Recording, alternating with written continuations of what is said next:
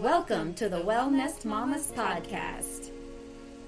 We are committed to leading a sustainable lifestyle and making community connections. In a world where stress and chaos seem to be the norm, finding balance and fostering a sense of true well-being is essential. This podcast is your guide to embracing a holistic approach to wellness and building a healthy community around you. Each episode, we will dive deep into various aspects of holistic wellness, including mindfulness, nutrition, fitness, mental health, and much more.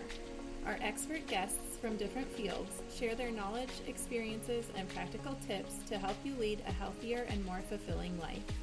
Whether you are just beginning your holistic wellness journey or you are already deeply dedicated to the practice, this podcast is for you. Join the Wellness Mamas as we uncover the secrets to holistic wellness and discover the power of building a healthy community that supports and uplifts one another. So sit back, relax, and get ready to embark on a transformative journey to leading sustainably healthy lifestyle. We're glad you're here. Welcome back, everyone. It's Wellness Mama Steph, and I am here with Caitlin and Taylor. Taylor is a functional medicine PA, yes, correct? Yes. Is that your full title? Yep. Okay, yep. Cool. So we're going to get started and talk about it. Do you have any questions for Taylor? Yeah, what's a PA? So I'm a physician assistant, or now physician associate is the proper term technically. So I basically have the full scope of practice as like a medical doctor, but I have a supervising physician, and there's just a couple medications that I can't prescribe, which I don't anyway. So anyway, yeah, I'm a full practice provider. How cool. So functional medicine, I've heard that term before. Yes. And I understand it to be kind of you looking at the full function of the body. Can you explain a little bit more what functional means? Yeah, so I have a couple ways to explain it, and I'm happy to explain it. So I always tell people on one side of the spectrum with medicine, you have conventional medicine. So what we're typically used to for like hospitals, our typical GP, general practitioner, etc., kind of a pill for every ill kind of a thing. And I was conventionally trained, right? So in PA school or in medical school, we're trained to see a patient, assess them, work them up, do a physical exam, diagnose them, and treat them. And treatment's usually a medication, a referral, a surgery, etc. Okay? On the other side of the spectrum, you have alternative medicine, right, that uses no medication. So they use more like tinctures and healing modalities and other therapies. In the middle of that, if you come to meet in the middle, you have integrative medicine, so where medications are used as necessary, but probably more first line is a supplement or an herb or lifestyle intervention, etc. And I practice that kind of medicine, but functional medicine takes it one step further. So we look for the root cause, right? So I like to give an example like hypothyroidism. So someone comes into an office and say they're cold all the time and they have trouble losing weight, they have dry skin, and maybe their hair is, they're losing hair. And their provider runs a TSH, which is a whole nother story, not running a full thyroid panel, but just a TSH, and say their TSH is high, and they're like, you have hypothyroidism. Let me put you on a thyroid medication like Synthroid, okay? So fine. I mean, I kind of do a similar thing. I obviously look at the patient. I do a physical exam. I do more detailed blood work. And then, I might diagnose them with hypothyroidism. But from my standpoint, and I might treat them, like I do use medication when necessary. It's usually not first line, but there's a time and a place, right? And so functional medicine takes it one step further when I'm always thinking as a provider, but why is the thyroid not functioning appropriately, right?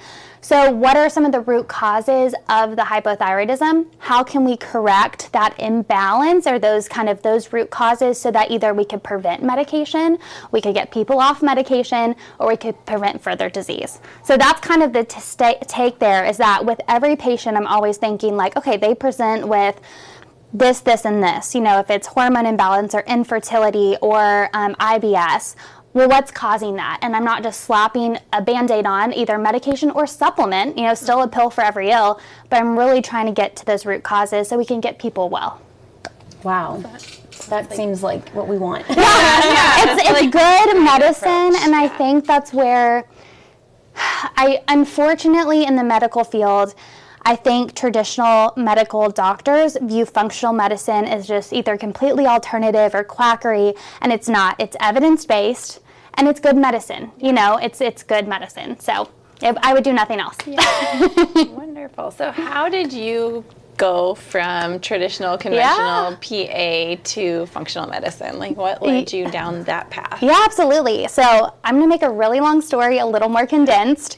So I grew up in a very kind of medical, health-minded family. My dad was a physician. My mom taught fitness classes. So I grew up like active and eating healthy at home, etc. So it's kind of a way of life. I went off to college and I took a food science class my freshman year. I didn't know what I wanted to do with my career and took that class, and I was like, I love food as medicine. Like, I want to help people heal through nourishing food. So it was then that I decided I wanted to go to registered dietetic school. So I was pre-med, registered dietitian, went to dietetic school, and I just remember sitting in class and we were learning like about FDA recommended diets. And I remember sitting there being quite frustrated, just saying, you know, there has to be something more. Like, there has to be something more to this. I want to learn how food affects the body and how we can nourish the body rather than, you know, what we were typically learning in school. So it was partly that made me seek out and first learn about like integrative and Ayurvedic medicine, and then later functional medicine. And then to put another layer on that, I was struggling with my own health issues. So in college, I had some really bad IBS, GI issues. And unfortunately, I was kind of just, I don't want to say pushed to the side, but kind of like, oh, you're fine, you're a stressed college student, like with conventional medicine. So, and yes, stress was a component of it, but I knew that there was another layer to it, right? So it was partly my own health story, and then partly just me loving food and just health and wellness and how to like treat and heal the body naturally. From then I graduated, and I was lucky enough that my first job as a dietitian was in integrative and functional medicine, and I just hit the ground running. I did like a graduate program in integrative medicine through KU Medical. I did a lot of webinars, seminars, conferences. I was just like, couldn't get enough. And I had multiple jobs as a dietitian. I actually at one point started my own business as a dietitian, and I was consulting with different functional medicine practitioners and seeing their patients. And then I got recruited to Austin, Texas to work for a pretty well-known functional medicine provider at the time, Dr. Amy Myers. Specializes in complex chronic illness, autoimmune issues. So it was an opportunity I just couldn't pass up. So moved down to Austin, was working there. It was amazing. I was just seeing like how a well-oiled functional medicine clinic was running, and got to work with patients from all over the world that would come in for, you know, healing and a good functional medicine approach. Unfortunately, though, I feel like I neglected my own self-care. I was working a lot, and again, I was working and I was doing another functional medicine certificate at the time and working over, you know, maybe 50 hours a week. And unfortunately, during that time, I was diagnosed with hypothyroidism, and then I was diagnosed with 2 melanoma skin cancers at the time. So it was my wake-up call, and this was in my early 20s, and it was my wake-up call of like, Taylor, like, to help people, you have to be practicing what you preach, but you need to help yourself too, right? And so I really had kind of a come to Jesus moment of, okay, something has to change here. Like, I love what I'm doing, but something has to change, and I have to prioritize my own self-care and mostly like my stress level. So I thought about going back to medical school versus PA school. Kind of came to the conclusion I didn't want to go back to school for another 8 years. So PA was the route to go for me, and I felt like I could do everything I wanted within my scope. So I went back to PA school and went back then knowing I wanted to do functional medicine, wouldn't do anything else. So I went back, learned more conventional medicine, which I would say was hard, but also a blessing, because again, time and a place for conventional medicine, time and a place for acute care, right? And then since then, graduated, I've worked in a couple different functional medicine clinics, and I got my practitioner certification through the Institute for Functional Medicine. And then recently, I'm starting my own practice in Northwest Arkansas. So, very long story, but includes, like I said, just my love of natural healing, and then obviously, like a lot of other functional medicine practitioners, like helping myself too, trying to figure out what was going on with me, and that led me to just wanting a different alternative approach. That's so good. We need more functional medicine practitioners in NWA. So such a need, such a need, and quality, accessible practitioners. Yes. So, yeah. That's really exciting. Yeah. Yes, and I know when I went into the medical field, I was because I wanted to learn more about what everything meant. Like, I felt like there was a paywall, to understand what you guys are talking about. I was like, I need to know what, Yes. Oh, yeah. For sure. So where do you see the future of your practice? Yeah, well, I'm really excited to get involved locally. Since my husband and I moved back, I just have been feeling called to get involved locally. And I hope that, more than anything, it's a light to the community. I hope that, I can provide a place of healing and wellness, just so people can not just live and not just survive, but really thrive. I want my patients to live and live abundantly and feel like they have vitality and stamina to, enjoy time with their kids or their spouse or a loved one, or be outside and go hiking. So that's my goal for my patients, is just to help them find really whole healing, mind, body, spirit, soul, and to just help them live vibrantly. Wow. Yeah. Love that. That's so great. That is so great. So where is the best place to contact you? So a couple options. Actually, I'd say best option is my website, and I'll give that to you guys to link, but it's mywholewellness.com. And then email will be on there. Instagram is another great place to follow me. I try to post healthy tips and just good resources on there. And I'll give you guys that to post too, but it's Functional Med PA at Instagram. Wonderful. Okay, cool. I know you talked a little bit about thyroid panel, and you said TSH. I don't want to get into that, but I think that we should. I think that That's fine. This is the tip. One of my favorite topics.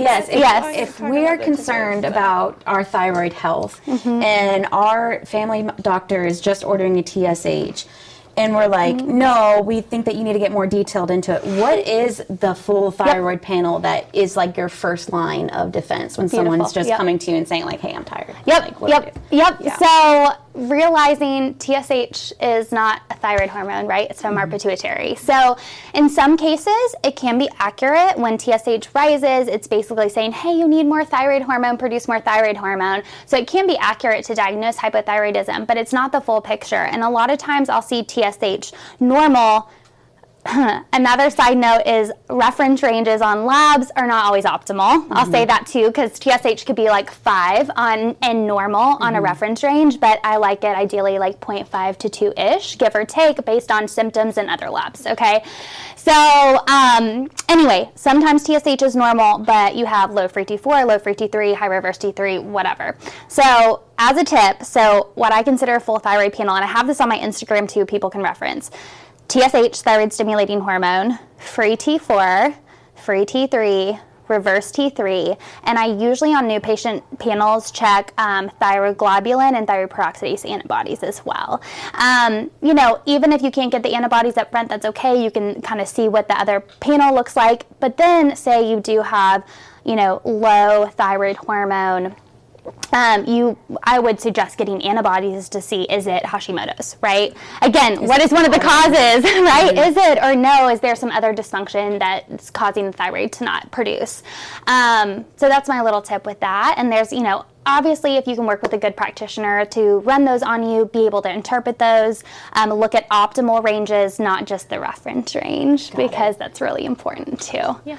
That's an incredible tip. Thank you so much for coming and talk with us today. Absolutely. This was so much fun. Thank you guys for having me. Of course. All right, bye.